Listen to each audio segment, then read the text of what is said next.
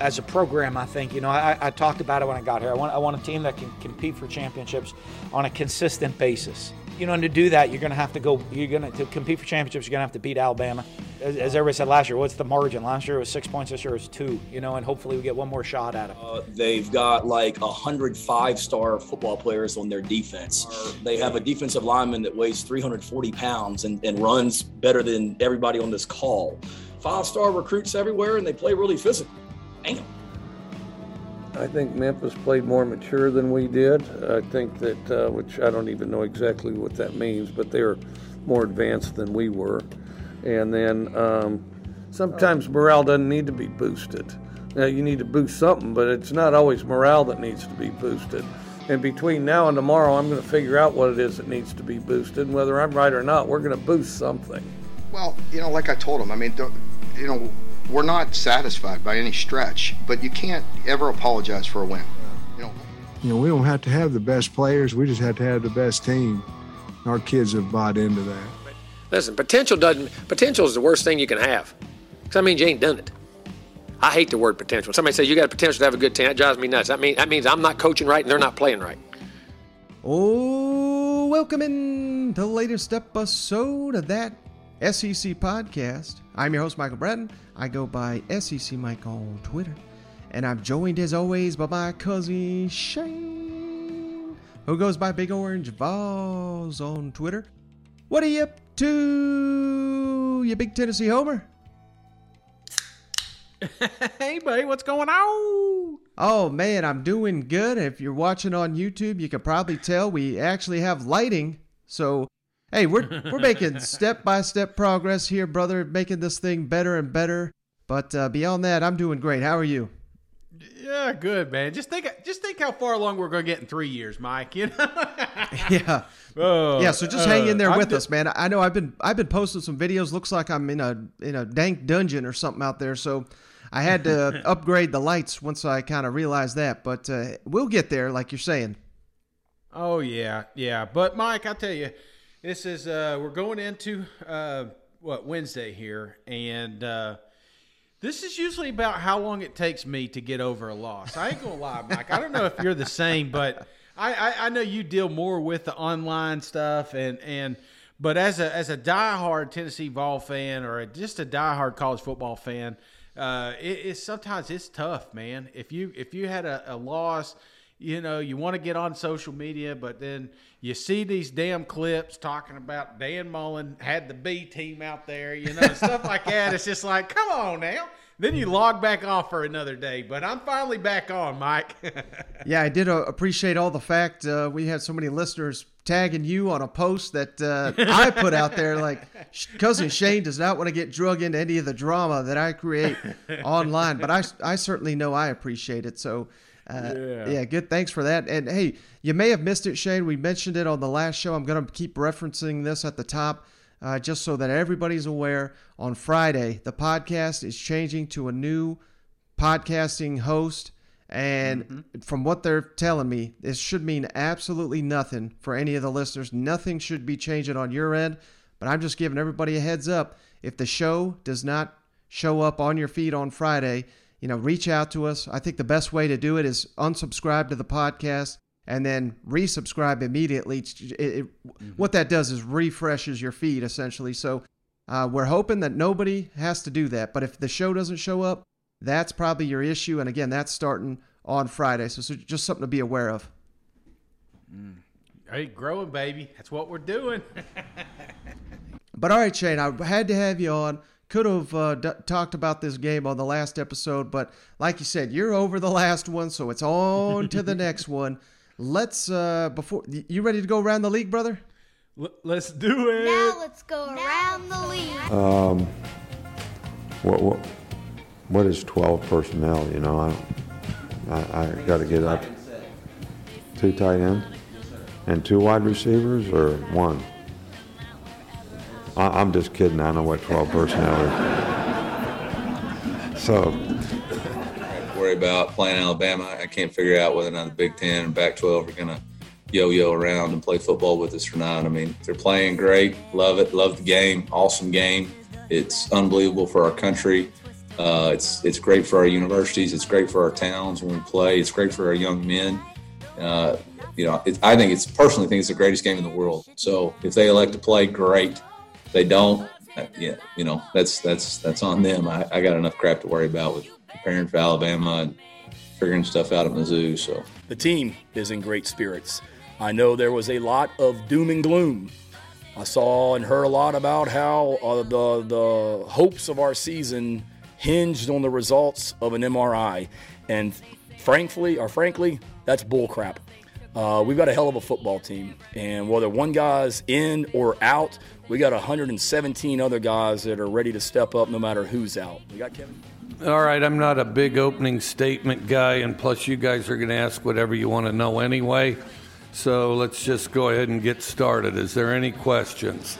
Young man from Destrehan, Louisiana. Hold on a second. Hey, guys! Hey! I'm having a press conference, okay? Thank you.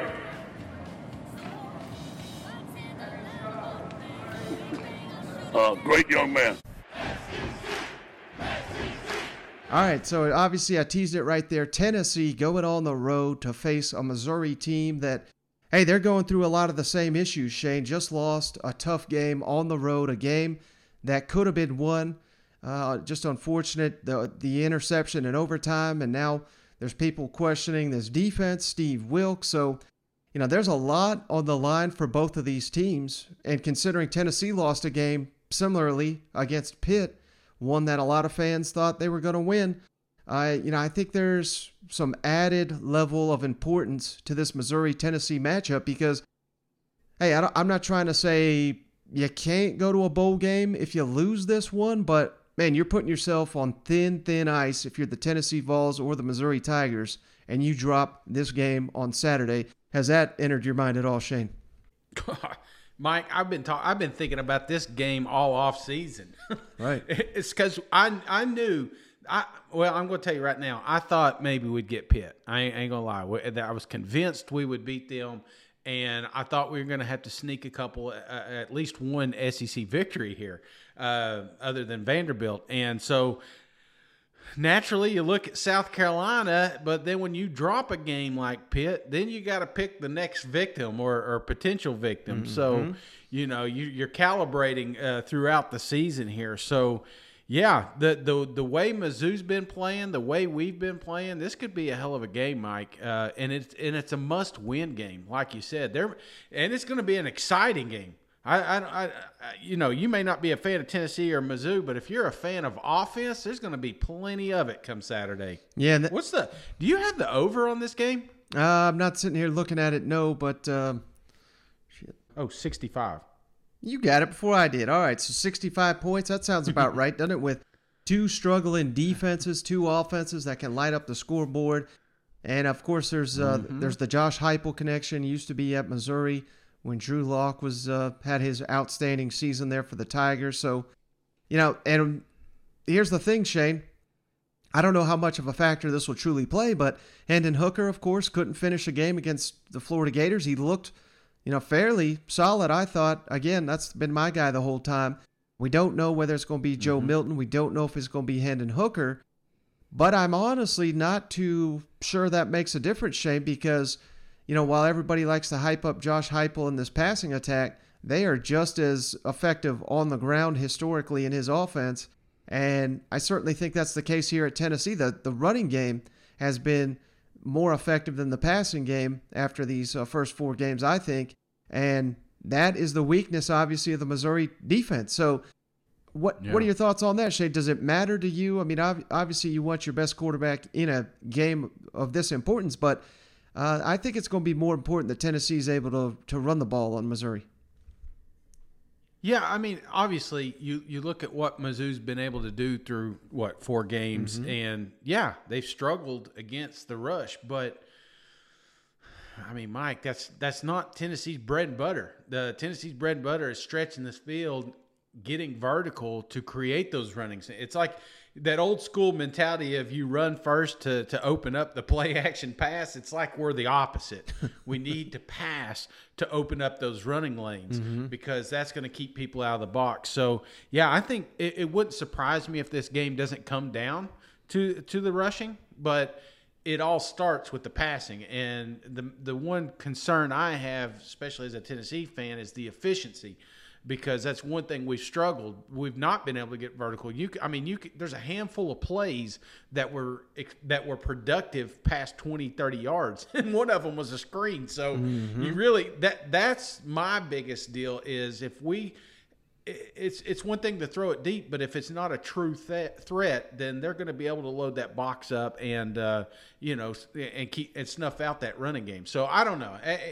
A lot of factors here. These are two different types of teams, and but like I said, it's going to come down. I think it's going to come down to last possession, Mike. That's kind of the vibe I'm going to pick up from this game. Mm-hmm. Well, let's kick it over to Josh Heupel, Shane, who kind of previewed the matchup here. And then, he didn't give us much, so there was a really good comment here on Tuesday from Tennessee running back Tyon Evans. So I thrown that on at the end, put a little fire to this game. Multiple guys that had injuries or got nicked up during the course of the ball game the other night.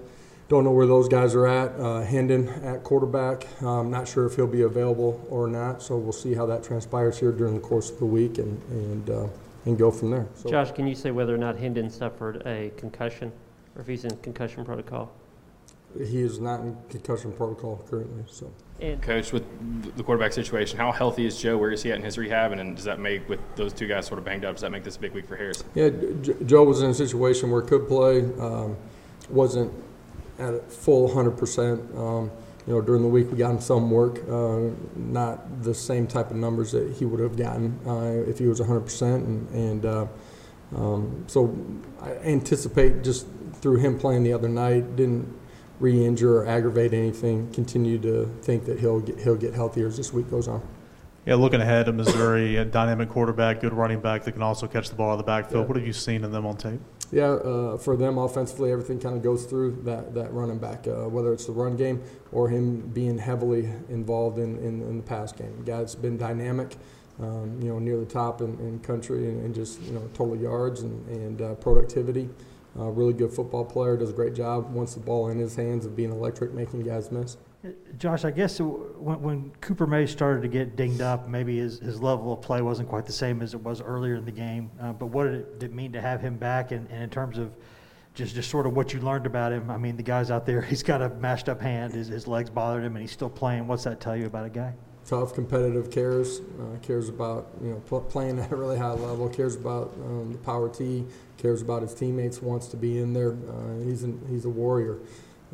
As the game went on, you watch the film, you can tell that things started to bother him more as the game wore on.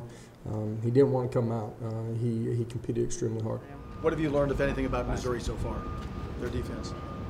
I don't really want to get into it. I feel like we're finna have some fun, most definitely. That's all I'm going to say. We're going to have fun. We're finna open up this offense and show what we really can do. You know what I'm saying? We just cleaned up our first SEC game, and we hoping to come out this week and just evaluate everything, do our job, and just come back home with the dub. All right, Shane, so it was last week. Drinkowitz maybe with some ammunition for Boston College. Now it's Tennessee potentially providing that ammunition for that Missouri defense. Gotta love the confidence, but hey, even Tyon had to stop himself here. He knew he didn't want to give too much away, huh? Yeah, man, but I'm telling you, Florida game was a loss, but it was also I think a booster to some of these young players. I think it was a confidence booster that they can play with some of the best teams in the SEC. Now, again, you got to be careful. You don't want to. It's that old saying. You remember? I remember a few years back when we called Alabama the red team. Do you remember that one? Oh yeah. So, just something stupid. We didn't want to think of Alabama as Alabama. We wanted to think of them as just a team in a red jersey, which is stupid. I mean, obviously you're playing University of Alabama. That was obvious when they kicked their ass, but it was ammunition that saving you. So that's the only thing about these young guys. We love it. We love it as media personalities. We love when these players come out and they get fired up. And in all honesty, as a fan, you love it too because it's your boy, man. Mm-hmm. He's coming out and he's getting you pumped up for the game. But as an opposing player, when you think about it, you don't want to give them ammunition and make this game more important than you really want it to be. Well, and speaking of that, Shane, let's kick it over to the other side. Let's go to Columbia, where, already starting to hear some angst among the fans. Did we make the wrong decision here, hiring Steve Wilkes? It's an entirely new system. Every time I hear the guy speak, I'm very impressed by him. He's got the lengthy track record at the NFL, but there have been many coaches, and I'm not trying to, say he's going to be a total disaster here, but there's been many NFL coaches that struggle to translate to the college football game, and this could certainly be a nightmare matchup because no one at the NFL is going at the warp speed of Josh Heupel's offense. And I don't know, Shane, I'm struggling here, and I'm hearing a lot of, I don't want to say doom and gloom, but we got Drinkowitz here. We'll get to his comments in a moment, but he's, talking about the plan and how we got to stick to the plan and that there's a lot left to play for, and it's all part of a process. And it just sounds like a coach that knows that, things are trending in the wrong direction, particularly on that defensive side of the ball, because if the defense was playing as well as the offense, Missouri would be one hell of a team right now. You know what? Yeah. Oh, dude, that's it. If the defense would – I honestly, it's the third downs that drive me nuts with Mizzou, especially last week. They just weren't able to get off the field. This is a good defense at times. They make negative plays, but sometimes it just felt like they just left the door open. Just left it cracked a little bit for that offense to get some yards. I mean, they made that damn quarterback up there in Boston College look like damn Patrick Mahomes out there at times, just running around. He's not that good, but they just kept dropping the ball. So that's one of those things that I don't think they're that far off. I just think that they're just making mistakes. It's one or two players, and it's not the same players every time. But one mistake. If one player makes one mistake, then now you're moving the chains. So I think that's what it is. It's just these guys aren't playing. They're just not playing good, clean football right now. Yeah, and this is such a pivotal stretch. You don't want to look too far ahead, but I mean, the following week you got North Texas. Then you got Texas A&M at home. I know that's a great team, but at least you're getting them at home. And then your very next game is at Vanderbilt. So you got to feel like Missouri is looking at this window on their schedule to say, we can grab a couple wins right here. This could propel us towards the tail end of the season when we got a Georgia, a Florida, and Arkansas. Those are the most challenging games on your schedule. If you're sitting here and trying to figure things out and struggling against a Tennessee, good luck, brother, against those other teams. You know what I mean? So I think this is going to be just a fantastic game. And really, there's going to be a lot on the line because, like I said, I think the loser of this game is probably not going to go to a bowl game unless they find a way to upset some teams in the back end of the schedule. Yeah, I'm just speaking. Now listen, I'm in a small group of Tennessee buddies. All right, I'm in a couple of these group text messages, and they're all singing the same thing that most fans are here in East Tennessee is that we've got to have this game. We drop this game, we don't go to bowl.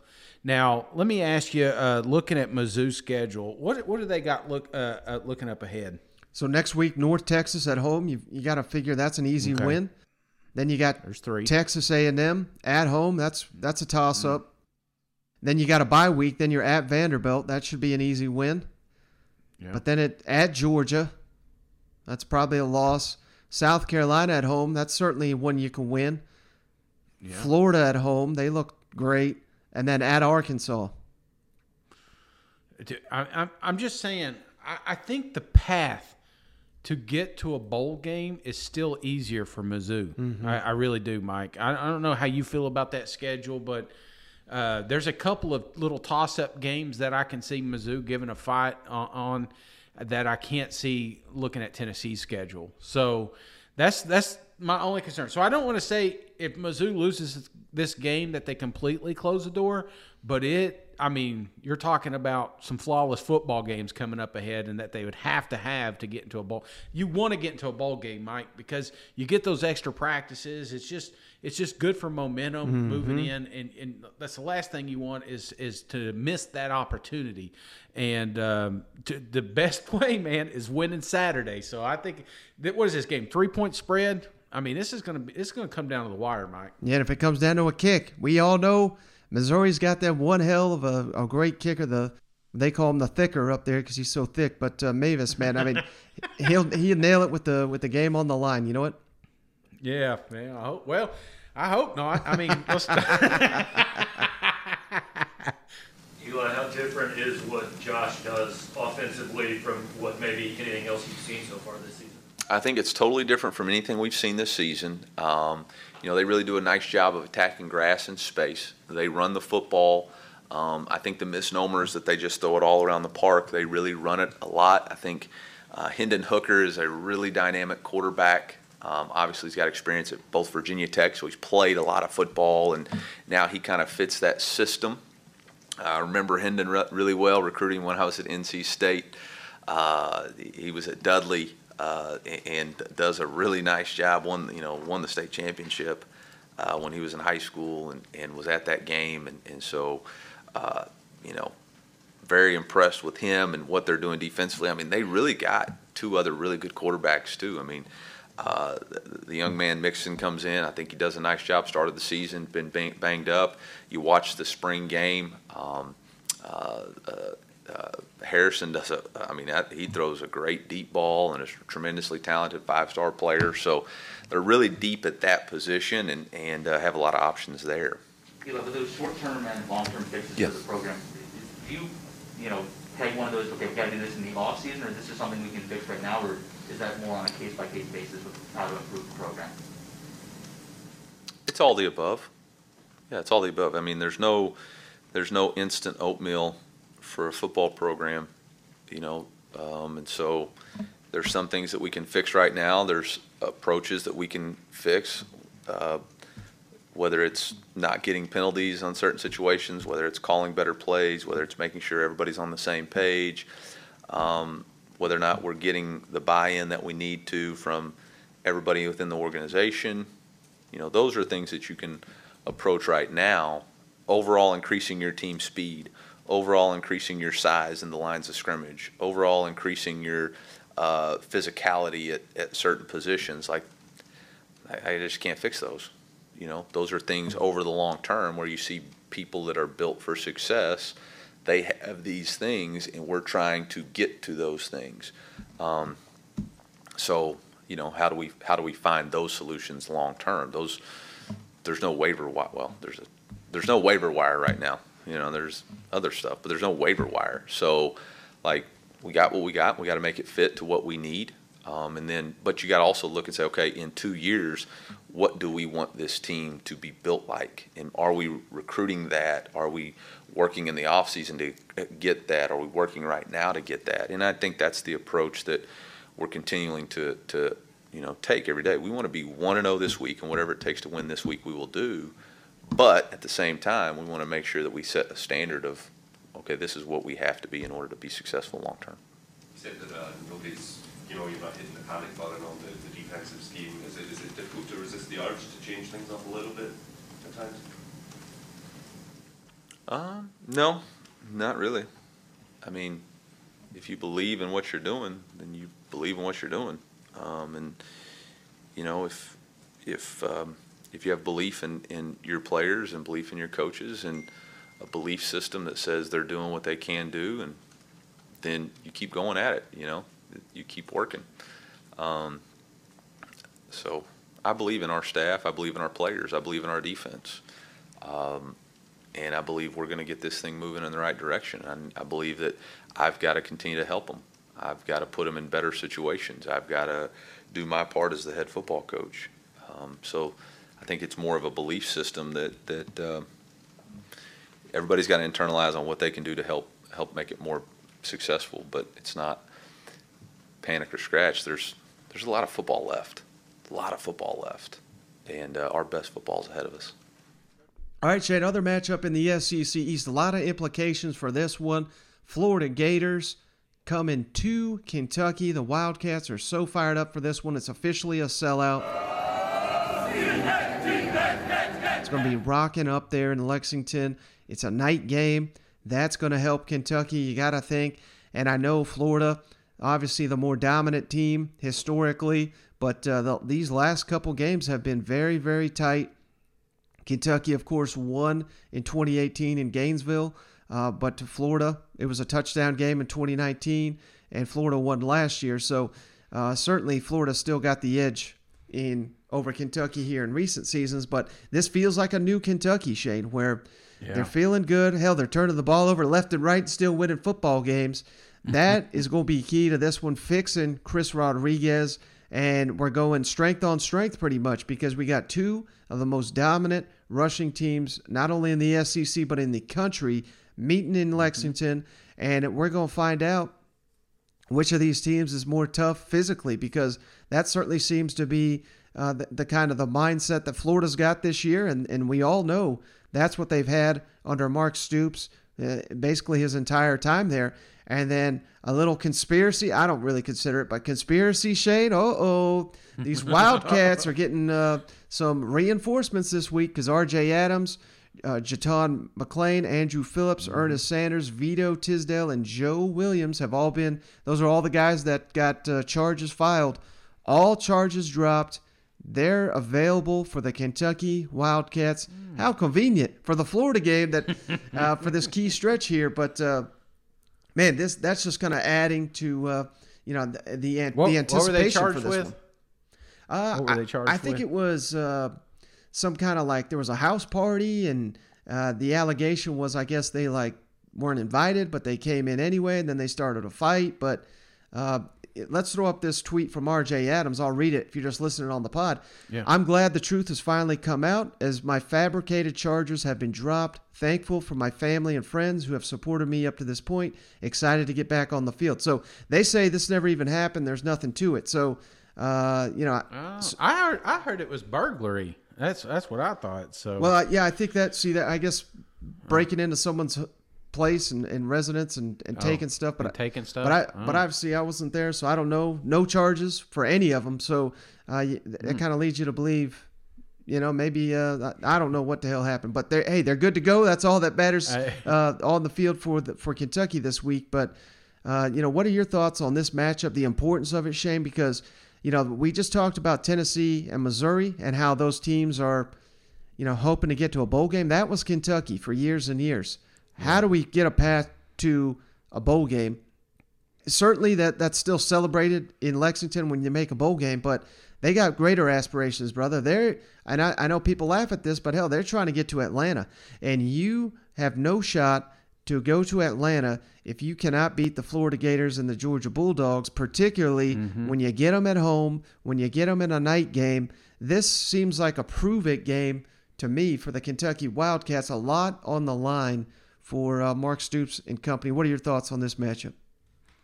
Yeah, I saw those boys got cleared, and I said, look at Coach Stoops trying to steal a victory. Oh, I love it. I love it, Mike. A little controversy coming in this one. One thing I always think about this game, and last year was a one-off, but you think, like you said, this was a time a lot of people forget that Kentucky went to the Swamp and won. They forget that the 2 years in between there were tight ball games, sometimes close to a possession. So, I mean, this was, I think, back in the day, if you remember, this game was typically played earlier in the season. And I think that was an advantage for Kentucky. It just felt like they were already hitting on all cylinders, and Florida was trying to find their identity. Hell, they found a quarterback the last time that they had a real tight battle here with Kyle Trask. But that being said, Mike, I think playing a little bit later has helped Kentucky in reverse. I think, they came out sloppy. Now, their offense looked good. There was humming, but they took a step back with UTC. It felt like last week. They still struggled a little bit, but there was some improvement. I think this was more beneficial for Kentucky playing later in the season. So I'm with you. If you love running the ball, if you love a rushing offense attack, if you want to go to a quick game, because I would imagine this is going to be the shortest game played Saturday because all the running and the chains moving. But that's what you're going to get, and you're going to get a battle in the trenches because both these teams think that they can run on each other, and they may. Who knows? But I think if that's the case, it's going to come down to defense. It's going to come down to who makes the big plays, who forces the punts. I think that's what's going to happen here. I hope to God for both teams that it doesn't come to a shootout. We don't want Will trying to win this game. Mm-hmm. But on the other hand, we don't want, if you're a Florida fan, you don't want this to become an air attack that you've not really had to use. You know what I'm saying? So AR-15, keep an eye on him. It wouldn't surprise me if he doesn't get a little more playing time. If it is true they rested a lot of players last week, look for the Florida Gators to come out fresh because Kentucky has had some tough ball games here the last couple of weeks. So those are a couple of things I'm looking at, is like fatigue, competitive depth, that sort of stuff. So from that standpoint, you kind of like Florida's odds, but like I said, if this gets to a ground and pound and who's the biggest, baddest line, who knows, man? Don't be surprised if Kentucky doesn't make this a ball game. Yeah, and I love that last point you made about the matchup because this is going to be a man's game, Shane. This is not going to be, any kind of fancy tricks. Now, of course, with Dan Mullen, Liam Cohen, you may get some trick plays, and who knows, that may bust the game wide open, but you're just not going to consistently do much in this football game if that's your game plan. This has got to be tough-minded. You have got to just go straight at the defense, the teeth of the defense. They know you're coming. You know they're coming. And Alabama could not stop Florida, which concerns me for Kentucky. But on the flip side, hell, why does Missouri got such a poor ranked run defense? Because Kentucky shredded them. South Carolina, we had a lot of hopes for that defensive line in that matchup, and Kentucky shredded them. So can they do it against the Florida Gators, their toughest challenge to date? That'll be key to this matchup, and we'll find out if Kentucky's legit or not. They keep turning the ball over. Florida's going to work them up there in Lexington. They play a clean game of football. Maybe they are legit. Maybe they are a true SEC East contender, and we'll find out Saturday night. Hell yeah. I wish I was 4-0, Mike. I'll tell you that. I don't care how we got it or who we played. The end result is what matters. So this is, like you said, it feels like one of those games that they're going to chain the doors behind them when they get on the field. So I'm ready for it. Mark, how concerned are you that Chris may fumble one time too many, especially at a time where he can release the fourth fumble? Well, of course. I'm confident that Chris will get it corrected. Any time you let things go to the point where they are right now, there's a concern and it needs to be addressed. There's no denying that. I'm not at all at a point where we need to be in a state of panic or anything, but we have to get any habits that we're creating early in the season here, we got to get corrected. What are you telling me? That play, both of the plays look pretty good, except for the fact that he's just loose. Yeah, I think the second one in particular, once he cut it inside, the ball was too loose, and he could have put two hands on it at that point. You're going to get hit by some big physical guys, and at that point, you got to cover it up with two hands. The last two games, offense has gotten off to really hot starts. Feels like the script is there. How do you extend that? Well, a lot of it is self-induced in that we can't do. I think we got a little off track this past week being backed up. It's not an excuse, but I think one of the possessions we're backed up, we got a couple first downs, created some decent field position, got a punt. Another one when we were backed up, we didn't get a first down, we go 3 and out, and that was a bleed from the -3. And then I think we had one punt early in the second quarter, and then we kind of got back on track. And then the fumbles jump in. We go with a long drive, end up with a field goal, but get it really close to scoring a couple times. Good drives, another good drive, and then fumble. That doesn't help anybody. That really hurts.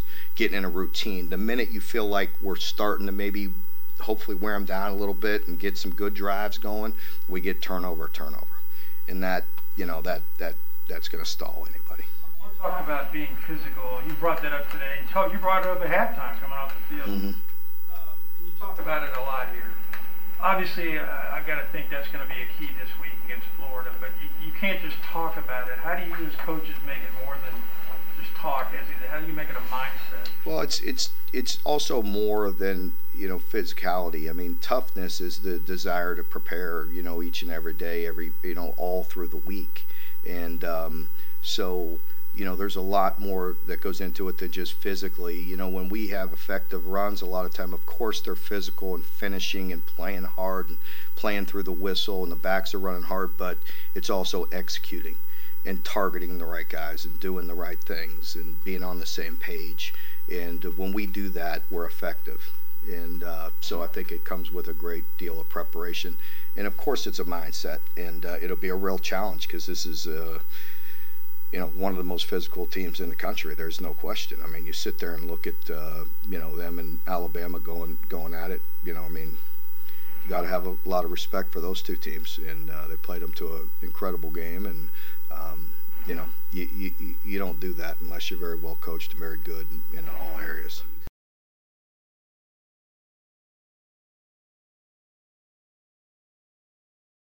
And flipping over to the other side of this, Shade, it is kind of hilarious that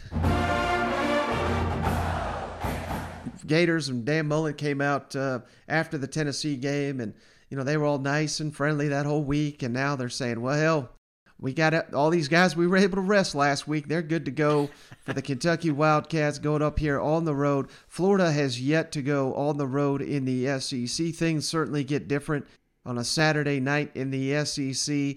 A lot of these advantages you have are obviously not going to be there, particularly when we're talking about a sold-out Kentucky's Kroger Field. It's going to be rocking up there.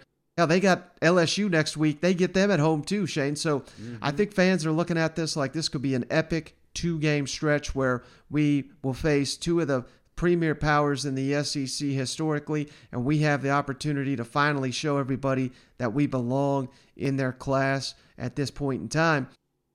Yet, I don't think it's going to be that easy, Shane, because, just looking back, I know you don't want to get too into that Tennessee-Florida game, but outside of those big plays from Tennessee Vols, I mean, Florida just seems like a machine right now. And I don't know if I agree with you 100% that this matchup kind of favors Kentucky, given where this thing is on the schedule, because the Florida Gators, remember going into that Alabama game, I don't know how excited those fans were for that game. They thought they were going to get stomped by the Crimson Tide. They nearly beat mighty Alabama. They turned right around and, for the most part, just had their way with the Tennessee Vols. It certainly seems to me like Florida is peaking at the right time. But again, like I said, that could certainly change in a hurry when you go on the road. And I don't know. I think there's a lot to like about the Gators in this matchup, 'cause particularly I keep harping on going on the road. What better way to do that than with an offense that can grind the clock out, take this crowd out of the game, play some tough physical defense now that you're getting all your defenders back. I don't know. I think this one might come together well for the Gators here. Yeah, I mean, that's the beautiful part, Mike. We're going to find out soon. Exactly. We're going to find out how legit these teams are, but I don't know. I think of those close games that Florida and Kentucky had in years past. Those were early September games. Right. And then last year wasn't. It was almost December, and then Florida killed them. So I don't know. I usually like the earlier games in favor of Kentucky, but because of this new offense and this, it just felt like they're still trying to find a little bit of their identity. But I think going into week 5, we kind of have an idea. I think last week was an eye-opener that, hey, we can still run the damn ball. I mean, when you're averaging over 5 yards a carry, you can win a lot of ball games, Mike. So I think that's the problem. They wanted to it felt like Kentucky wanted to show off the offense and the passing and the wide receivers. And look, we got a quarterback that can eat a banana without peeling it. That was the story, right? And then all of a sudden it's like, well, that's good, But that's not going to win you games in the SEC. You got to be two-dimensional. You can't just flip-flop. You can't go from running to passing. What Kentucky lacked in years past was that double option, man, was having the ability to run and pass. Now I think they're starting to get that, and that's why I like them later in the year. In fact, it wouldn't be bad if this was a couple more weeks later. I think they would even have a better shot. But I think they're starting to find their identity, and they got a hell of an offensive line, Mike. I'm telling you, there's some kids on that front that could easily start for the Florida Gators. That's what a lot of people, when you hear Kentucky, you don't think about that. But right. Kentucky has been putting players in the NFL draft multiple years now. I mean, it is an NFL school. Now, they may not be loaded as Florida top to bottom, but where they are loaded is in the key positions, and I think that's what comes down to Saturday, and that's the trenches. Sounds like someone's still hurting from last Saturday. All right, Shane, let's kick it on down. Let's jump to the SEC West, where, man, this has always been one of my favorite games in the SEC because I'm Auburn Tigers, Shane, traveling to LSU. My honor to present the national championship trophy to Coach Ed Ogeron and the LSU Tigers. And much like you just said with Florida and Kentucky, typically this is an early season game, first SEC game for Auburn, only the second SEC game for LSU. It's going to be under the lights, 9 o'clock Eastern, that's crazy, 8 Central, I believe on ESPN. Of course, Auburn whooped up on LSU last year, 48-11, but LSU won the 3 prior. And you probably heard this stat. We've all heard it probably a million times by now. Auburn has not won in Death Valley since 1999, so they'll be trying to break that this weekend. But, I think this is going to be a much different Auburn-LSU game than we're used to seeing because much like the previous game we discussed, this is typically a very physical, very defensive-type ball game where I think of Leonard Fournette and Darius Geis, and of course Auburn's got them a tank down there, so maybe they can get into that type of ball game. But when you get out physicaled and out bad by Georgia State, I don't think of you as truly that physical of a team. And certainly you could say the same about LSU. Hell, I mean, that's supposed to be what Coach O's all about. Yet the offensive line is not holding their own there with the Tigers. So this is an interesting matchup, and kind of like we talked about on the recap show, why that Mississippi State win was so important for LSU.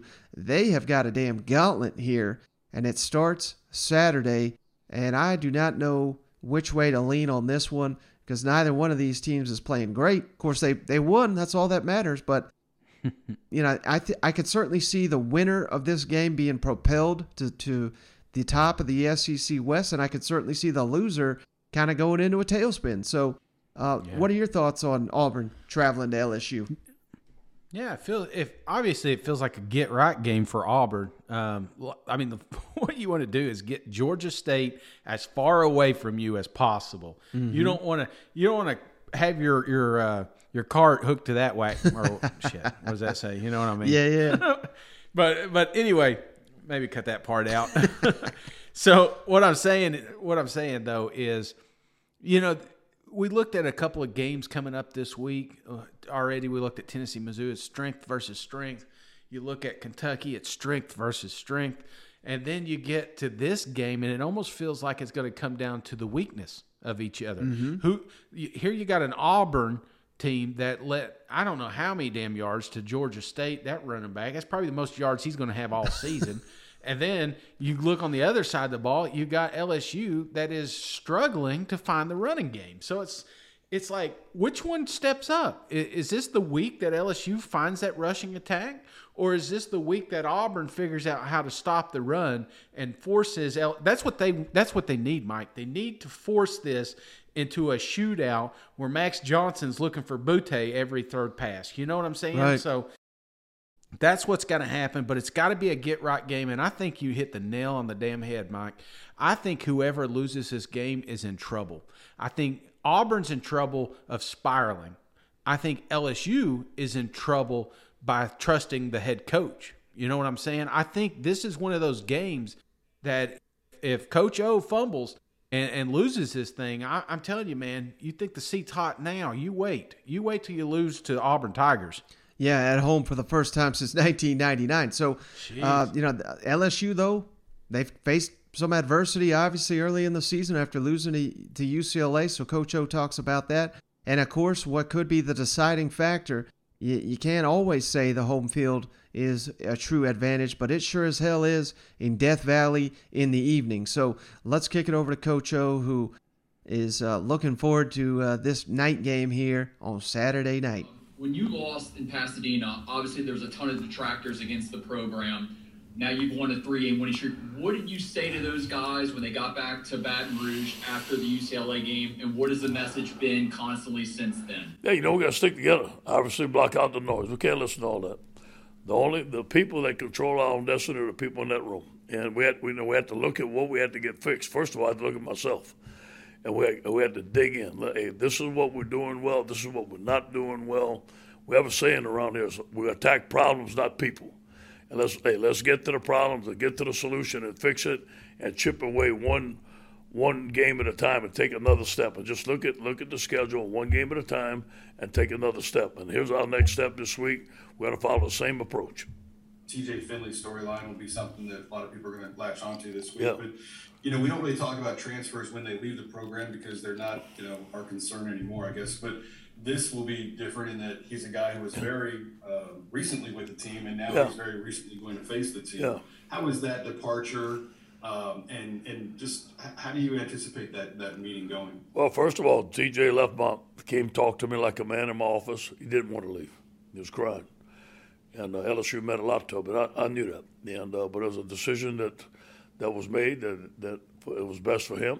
And so he left, and he looks like he's doing well. So hey, we wish him the best. Not obviously against us, but hey, TJ is always going to be a part of our family. He's from Ponchatoula. He's got a great family. So hey, after the game, we're going to shake hands. It's just like us playing Cody. I mean, it's family. But once we compete, and we wish him the very best, and I hope he does very well. And we're going to shake his hand after the game. Now, I heard Jacob Hester this morning say that a big chunk of your team has not experienced the peak Tiger Stadium experience in terms of a night game against a big opponent. How much are you encouraging your fans to come out and make it Death Valley? Well, we need it. And, the Tiger Walk, the last home games, gave us a spurt of energy. The student body, when we walk into the stadium, it's full right there. They gave us a spurt of energy. I can just imagine, LSU-Auburn Saturday night, 8 o'clock. I know our fans are going to get up early. I encourage them to get up early, but remember, it's a long day, so they have to go to pace, right? And but I love our fans, man, and I just can't wait to see them Saturday night. I know it's going to be full, and I know it's going to be loud. All right, Shane, so, hey, they're leaving it up to the home fans to carry them to victory here on Saturday night in Death Valley. And, of course, we got old TJ Finley coming back to town. And I don't know if you remember that game, Shane, but the worst defeat I think LSU had last season. Do you remember which opponent that was? LSU last year? Of course, they had a lot to pick from there, but yeah. Yeah. Well, I would say the Mississippi State. I thought that was the biggest one, in my opinion. Yeah, that was embarrassing, but to me was Auburn, and that was War damn Eagle. TJ Finley start for LSU. Now he's on the other side. That 48-11 smack down there. So it's just interesting how that all plays out. Still giving Coach O's losses, huh? Man, I love the storyline here, man. So how much? I mean, what kind of quarterback controversy we have here, Mike? I am curious. Do you think this is a short leash type situation, or do we see both quarterbacks? Yeah, it's so fascinating, and it wouldn't surprise me if we do see both quarterbacks. But based on, this morning I've rewatched the Auburn-Georgia State game, and, man, yeah. Bo is just, he's missing left and right. And clearly, it was all sparked by the punt return. But after the punt return, Coach Harsin threw in TJ Finley, and there was a fumble by Tank Bigsby. If not for that fumble, I think they would have scored. I think it was 3 of the 4 possessions TJ Finley was out there. So, credit Coach Harsin for picking a moment in the ball game where the fans were hyped, the team was hyped. He basically set TJ Finley up for success and we've all seen the play he made, the game-winning touchdown play. But after we've seen that, how do you not go with TJ Finley unless he's just a train wreck in practice? And I can't imagine that's going to be the case. So, but still, maybe why I say Bo Nix, and it's kind of sad that we're at this point, but maybe if you need some kind of like wildcat or, a goal line package. Of course, TJ Finley can run too. We call him Tank for a reason, but Bo Nix really is a dynamic athlete. So you may be tipping your hand at what you're doing when you bring him in there. But yeah, I certainly think you got to go TJ Finley, and maybe we do see Bo Nix at some point in this football game. But that is, of course, the first question Coach Harsin got when he met with the media. Who's going to start? He wouldn't get into that. He talked about firing his receivers coach, and this was terrific, Shane. Of course, we all know Harsin from Boise State, not very familiar with coaching in the SEC, still getting used to these rivalries. So he did not know much of the history of the Auburn-LSU series. Coach, going with TJ Finley at the end of the game there, do you anticipate him getting the start? Are you going to go back to Bo, or has that kind of not been decided yet? That's not been decided yet. And, I know, depth charts come out. Depth charts are, it's a little bit old school because so many things change throughout the week and all that. So that stuff for me is, doesn't really impact anything that we're going to do this week. What we're going to do this week is we're going to get our quarterbacks prepared today and tomorrow morning so they're ready to go for a Tuesday practice. We're going to go out there and have a Tuesday practice. I said at the end of the game, I'm very proud of TJ. What I'm proud, and I'll talk about Bo here, what I'm proud of TJ for doing is having himself ready. And that's one thing as a backup quarterback. You get yourself ready every single week like you're the starter, and sometimes you don't play, and you got to do it again. So there's a mental toughness to playing quarterback and being a backup because you never know when your time's coming, and you have to be ready. And sometimes maybe it's 3 or 4 games, you haven't played much, you haven't really had some significant playing time, so maybe I'm not going to do as much this week as I did the week before. Maybe I'm not going to get in. And so you just start to slack on some of that preparation, and he didn't do that. I thought he was ready, and he came in the game. He was poised. Plenty of things for TJ to work on as well, and I think he'll be the first to admit that. We got to get better in these areas, and that's the beauty of going back to work. And getting yourself better prepared and playing better. So you got to perform in practice at the quarterback position to do that. So he had himself ready to go. Well, that'll be no different. You always need to prepare like you're the starter. Bo in the game, I made the change. I said that. I made that change, and he wants to be out there. That's the thing I love about Bo. Bo's a hard worker. He's a competitor, and he's that way all the time. It never changes. He's always been driven like that, and I fully expect that he's going to get himself ready and have a great week of practice, and then take what we learned in the last game, apply it to this game, and so both those guys, they need to be ready to go. Both those guys get the majority of the reps anyhow throughout the week. They all get different scenarios. We have those guys mixing and matching with the starters throughout practice already, and we'll go into Tuesday and we'll see how they operate, and we'll see how we're operating as an offense. And really, that position is extremely important, but everybody on the offensive side knows that we need to find ways to put the ball in the end zone. I mean, we're there to score. That's the goal of the offense, is to score touchdowns.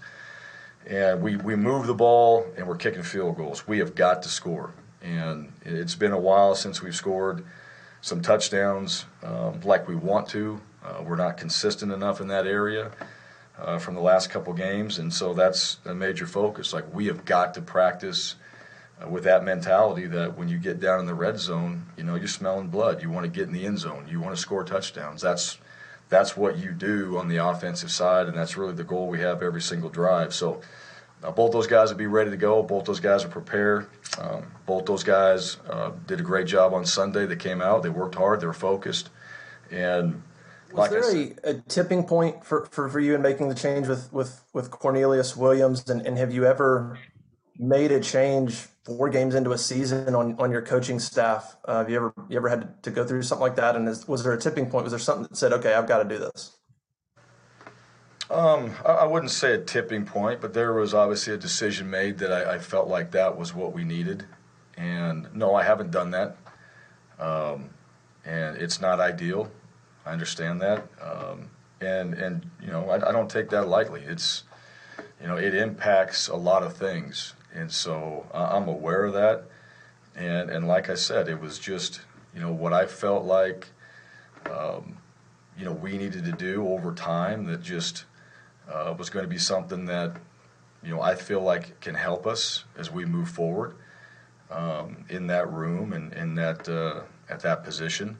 And then obviously for the future is, we continue to keep building this program.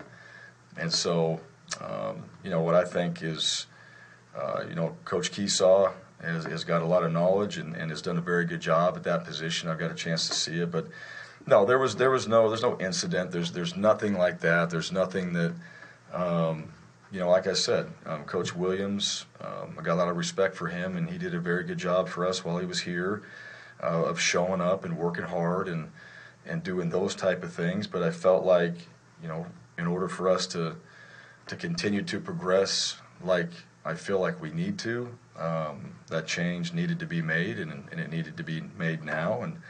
And so I made that decision.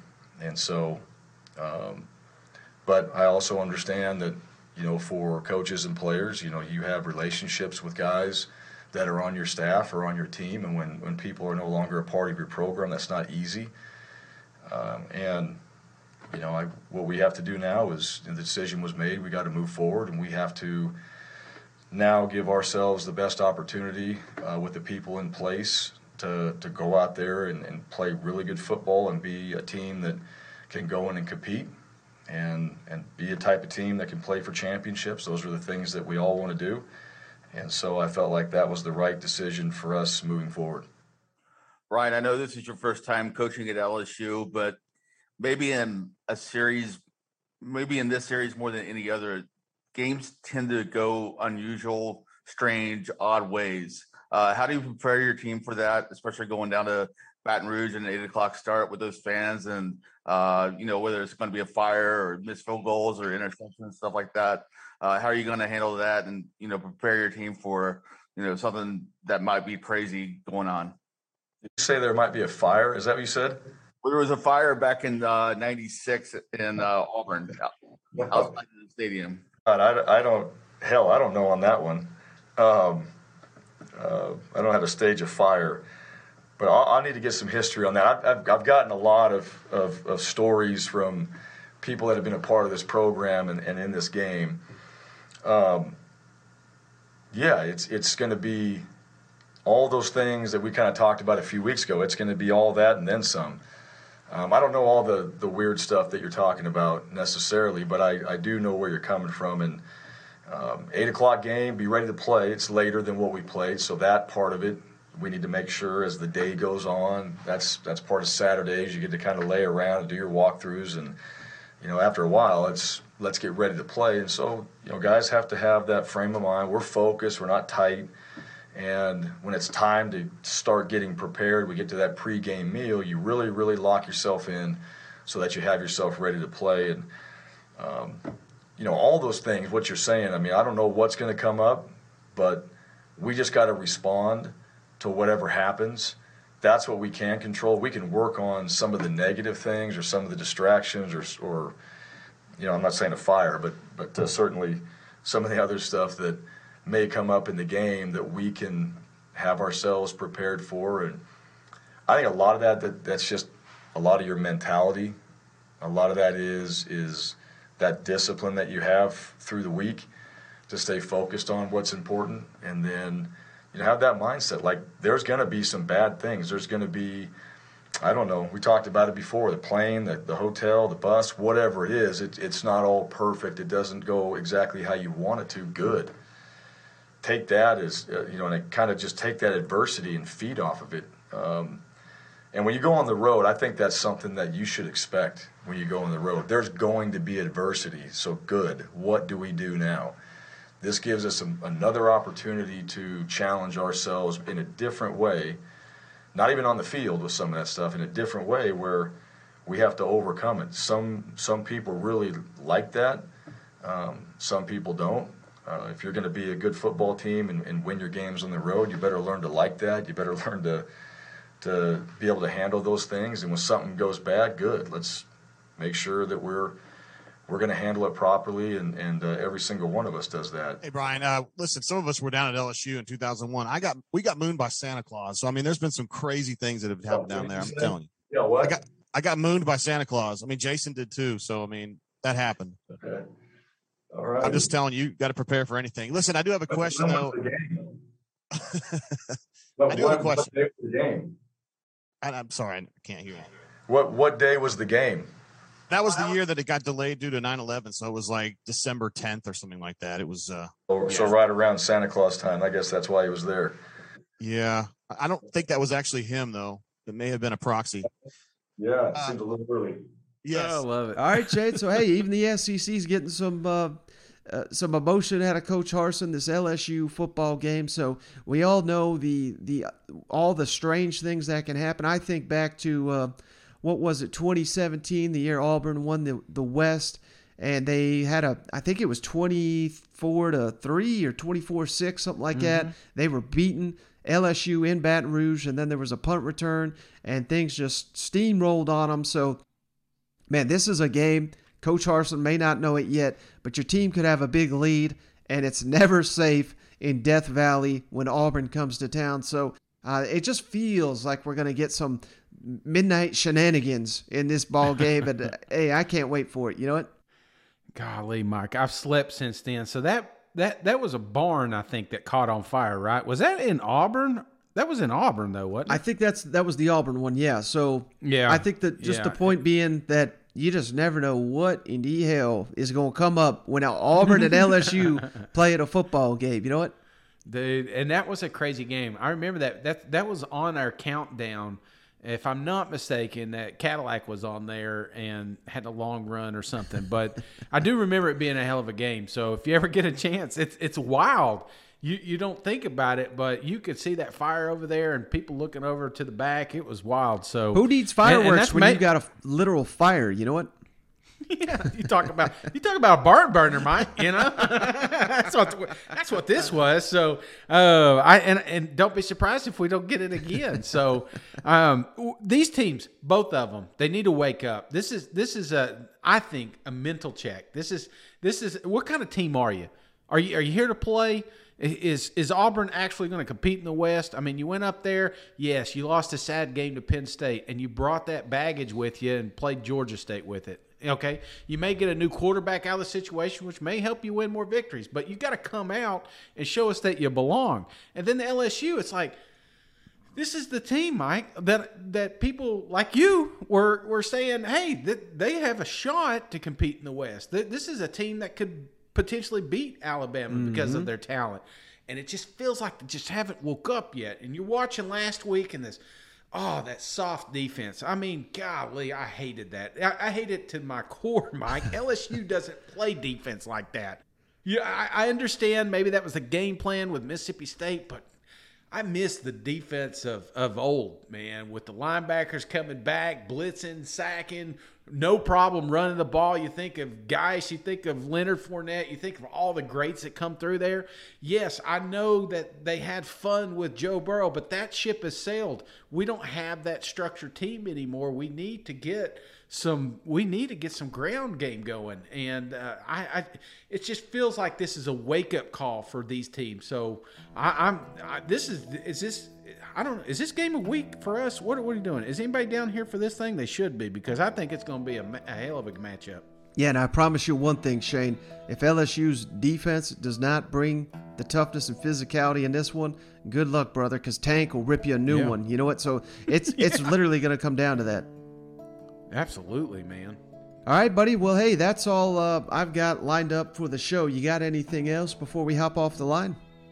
Oh, no, Mike, you got me all fired up. I'll tell you, that's a beautiful thing about this podcast. You know, you may have had a fantastic weekend, and you're telling all your friends about it, but you got to remember, there's a lot of us out there that didn't.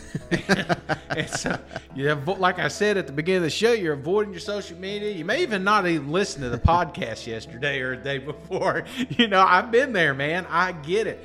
But what I like about it, Mike, there's always next week. And this week, we create a new story. There may be some more upsets. Who knows? We don't know what's going to happen. And that's why we love this game. That's why we love college football. So plenty of heart attacks last week. We don't want to have that this weekend. But I'm telling you, I'm looking at these matchups and these schedules. It's going to be tough to predict scores from some of these games because I think they're going to be that damn tight. Absolutely, Shane. I cannot wait to see, after what last weekend brought us, cannot wait to see what happens this weekend with all these huge matchups we got across the SEC. Absolutely. But that's going to do it. I appreciate you, brother, joining the show. I appreciate each and every one of you for hanging out. I'll catch you on the next one. All right. See you guys. Go Vols. I'm going to have to go get some more beer, man. Like, just load up for the weekend.